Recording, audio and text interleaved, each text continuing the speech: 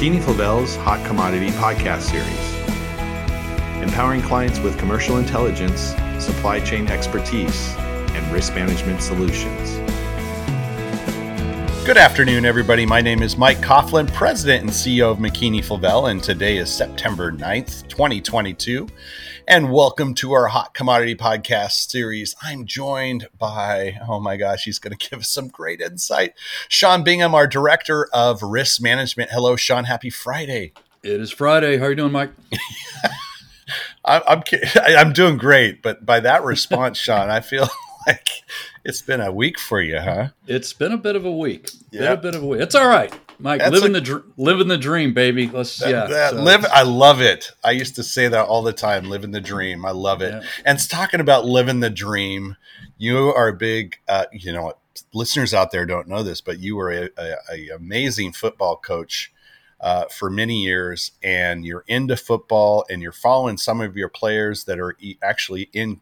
You had one guy that's a quarterback in the college football. I do. Who is that? Mark Gronowski plays for South Dakota State. The Jackrabbits played Iowa last week and played them quite respectively. Matter of fact, had a chance to beat Iowa. Wow. I've got about 4 kids I used to coach are playing college football. My son was, but knee issues have grounded him, which is fine. He needs to just go study anyway. Says the parent, not the coach. Well, I mean, let's be honest. Of all those kids I coached, there's one that might get a look professionally, Mark, but that's pretty rare. So, right. And this will amaze you. I don't even know who won the football game last night. I didn't watch it. And the NFL game? Yeah. Oh, yeah. I know, because as you know, or some of the listeners, I've talked about fantasy football in the past, and I'm very bad at it. But at least I don't get last place in the league. And this year I have Josh Allen and Diggs and the defense for the Buffalo Bills. You're welcome, Eric. And I did very well last night because Buffalo just handed the Rams a shellacking, as we'll call it. Oh, they did. Okay. Well, yeah, good. I think it was 31-10. So it was great. I did literally turn it on for maybe 10 minutes. And, the LA quarterback, I think, threw 2 picks in a row. And I'm like, well, this isn't going very well for them. So, is this still preseason? Exactly. Stafford, right? He's Stafford. They may send him back to Detroit. Goff would love to come back. I'll tell you that. But hey, I thought today our listeners would be very, very interested in your perspective on things that are going to impact the commodity markets. We could talk a little maybe about energy, some dollar conversation, what's happening there, and give people some of our thoughts on that. So I'll let you take it from here, and I'll add where I can. Yeah, sounds good. I doubt they're very interested, but you know what? They're going to hear it anyway if they keep the podcast. I think they're interested. That's why we do these, aren't we? That's right. That's right. Yeah, no, I think, sometimes we get so caught up in the weeds of things that we forget to look at the forest and get a bigger picture of what's going on. And I've always found it helpful in my trading career when things look confusing, or the market, the market's doing something that maybe it shouldn't be doing and you can't figure it out. Sometimes it's just step away from the computer, take a walk, and just think about the bigger things that are driving markets. And so I thought we might hit on what I think are some of the bigger drivers in the markets right now, and maybe add some clarity to what are always difficult markets, especially when volatility is still really high. So volatility, uncertainty. So I'll jump in. Like I said, I think there are really 4. Okay. I would call 4. I'm sure I'm sure there are, folks would think there are probably 1 or 2 more, maybe more than that. But these are the 4 that struck me right away. And I'll just kind of go from bullish to bearish. And I'm just talking commodities broadly, grains mostly, but generally commodities. And the first one of those, obviously, and everybody knows it, are just the tight stock situation we see in the grain markets. Right. And, right before we got on, we talk about it a lot, but again, I like to just back up and kind of relook at it. If you look at corn, since the late 70s, early 80s, average stocks to use about 19.5%. We're running at 9.6, so down about 10 points. Soybeans, we average about 10.7. We're at 5.4, so down about 5 points. And then if you look at the all wheat category, we average about 38.5% stocks to use. We're running at 31.4. So that whole, the whole grain and soy complex, on average, we're nearly 7.5 percentage points below the normal stocks to use. So that is most certainly a driver, and it's kind of one of those drivers that we all know you don't get out of that scenario usually don't get out of that scenario in a crop year. We're looking at multiple crop cycles generally to correct that, and frankly, the weather. Here we go. Yeah. Here we are. I'm no weather person, but everyone keeps talking about another El Nino, and gosh, somebody said something about a polar vortex the other day that was very frightening, and it just doesn't seem like we can catch a break to rebuild some of these stocks from a weather and planning perspective. So I would just say that I agree. I think that it takes a global situation where weather is cooperating, and I think that what we've seen is extremes in certain areas of the world, and definitely in the United States, which we grow a lot of grain, and we've had some issues like massive flooding or drought conditions. Hey, I'm sitting here in California, saving every ounce of water, and I know that most of the water in California goes towards agriculture, and we need water to grow those crops, and so when you have those extremes, I hear what you're saying. It's going to take a while to rebound those stocks. It is, and so there's a significant bullish factor. Another bullish factor it's obvious is energy. So we have a combination of this push to go to net neutral or net zero carbon, and then you throw on top the market was already moving in that direction. We have corporations spending literally billions a year to get to net zero off of fossil fuels. Yep. And whether we like it or not, we aren't yet prepared. We don't have the alternatives. So it's creating a rise in energy prices to begin with. Yep. And then whammo, you get the Russian invasion of Ukraine.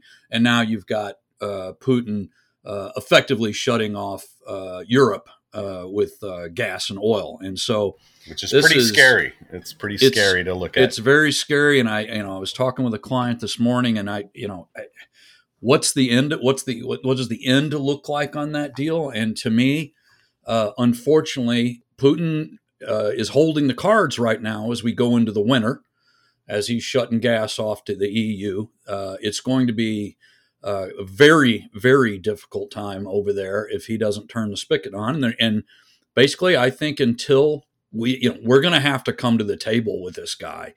And unfortunately, Ukraine is probably going to have to give some land concessions to end this. Yeah. And maybe his plan is that, we shut off the gas, we shut off the oil, and we force Europe to go along with the idea of let's put an end to this thing. Yeah. And he's going to have some kind of victory. He's not going to just back out. And I'm not sure the Ukraine military has the power to push him out. So that could be very long and drawn out. But I think ultimately it hopefully ends sooner than later. But I do think it's going to be with some concessions from Ukraine. And until I just don't hear anybody even talking about that. But I think come January in February, when it's really cold in Europe, maybe that conversation starts to increase. Yeah, and I'm going to give a shameless plug here, Sean. And plug? We're giving dogs away? Yeah. Humane Society's giving dogs away. Would you like a pug? Anybody like out there? Plug. A plug, and that is a lot of you out there know we do consulting on various commodities such as sugar, corn, sweeteners, edible oils, etc. But energy is a new area that where we have offerings, and thinking about hedging strategies. Sean's working with clients to do hedging strategies, as well as we have some systematic models tied to some of those energy markets. So don't forget us there. Don't forget us. Okay, keep going. Sorry. And that was shameless, but I had it was shameless shame anyway. What would you name your pug? Shameless. Shameless. That's this is right. Shameless the pug. Lovely. Perfect. Lovely. Perfect. All right. Anyway, what else? Just to follow up on energy. So obviously we've got the whole how it's going to affect Europe and all that, but at home, we're looking at obviously significantly higher fuel and fertilizer costs for farm inputs, and input costs for the average farm, fuel, chemical, fertilizer, that kind of thing. It runs about 21% of input costs. So, if you're talking about, $3, what was $4 corn, now you're talking about what's probably $4.80 corn just for that alone. So just the input costs, input costs alone. So, it's something that is going to be around a while and is likely going to keep a floor on the market. So let's move on to a couple of bearish factors, and then we'll just kind of tie it all together. Wrap her up. I wrote about it this morning. The US dollar is a very needed bearish factor. We've been rallying since 2008. The dollar is up more than 50%. A lot of people may be scratching their heads why. And how do I say this in a politically correct fashion? We are the U.S. dollar is the tallest short person in the room. Okay, we have despite the fact we have a near $31 trillion debt and debt to ratio, debt to GDP, near 100%. Depending on which one you look at it, over 100%, double from 2000. Again, there is no other country even remotely capable to take over that position. And now with Europe absolutely going into some kind of a recession due to this energy war, China's out of the picture. The euro is out of the picture. Britain's debt to GDP is even worse than, far worse than ours. So for lack of any other contender, there's no reason that the dollar is not going to continue to be strong. So that's a good headwind. Okay.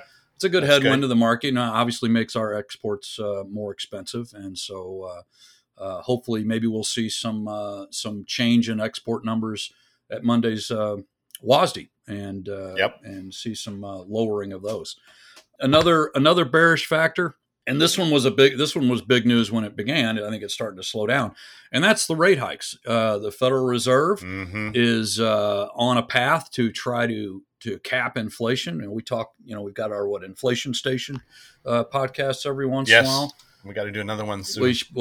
Maybe on the 21st would be good. So yes. So, that's a good idea. Is that a Friday? That's not a Friday. That's a Wednesday. It's a Wednesday.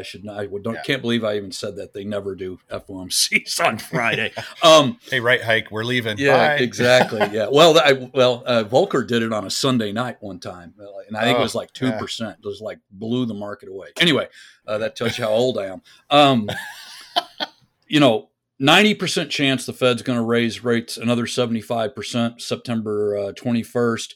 Looks like they're going to raise another 50 basis points November 2nd.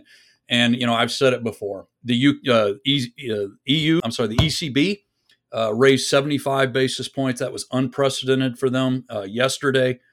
So there is a global fight against inflation.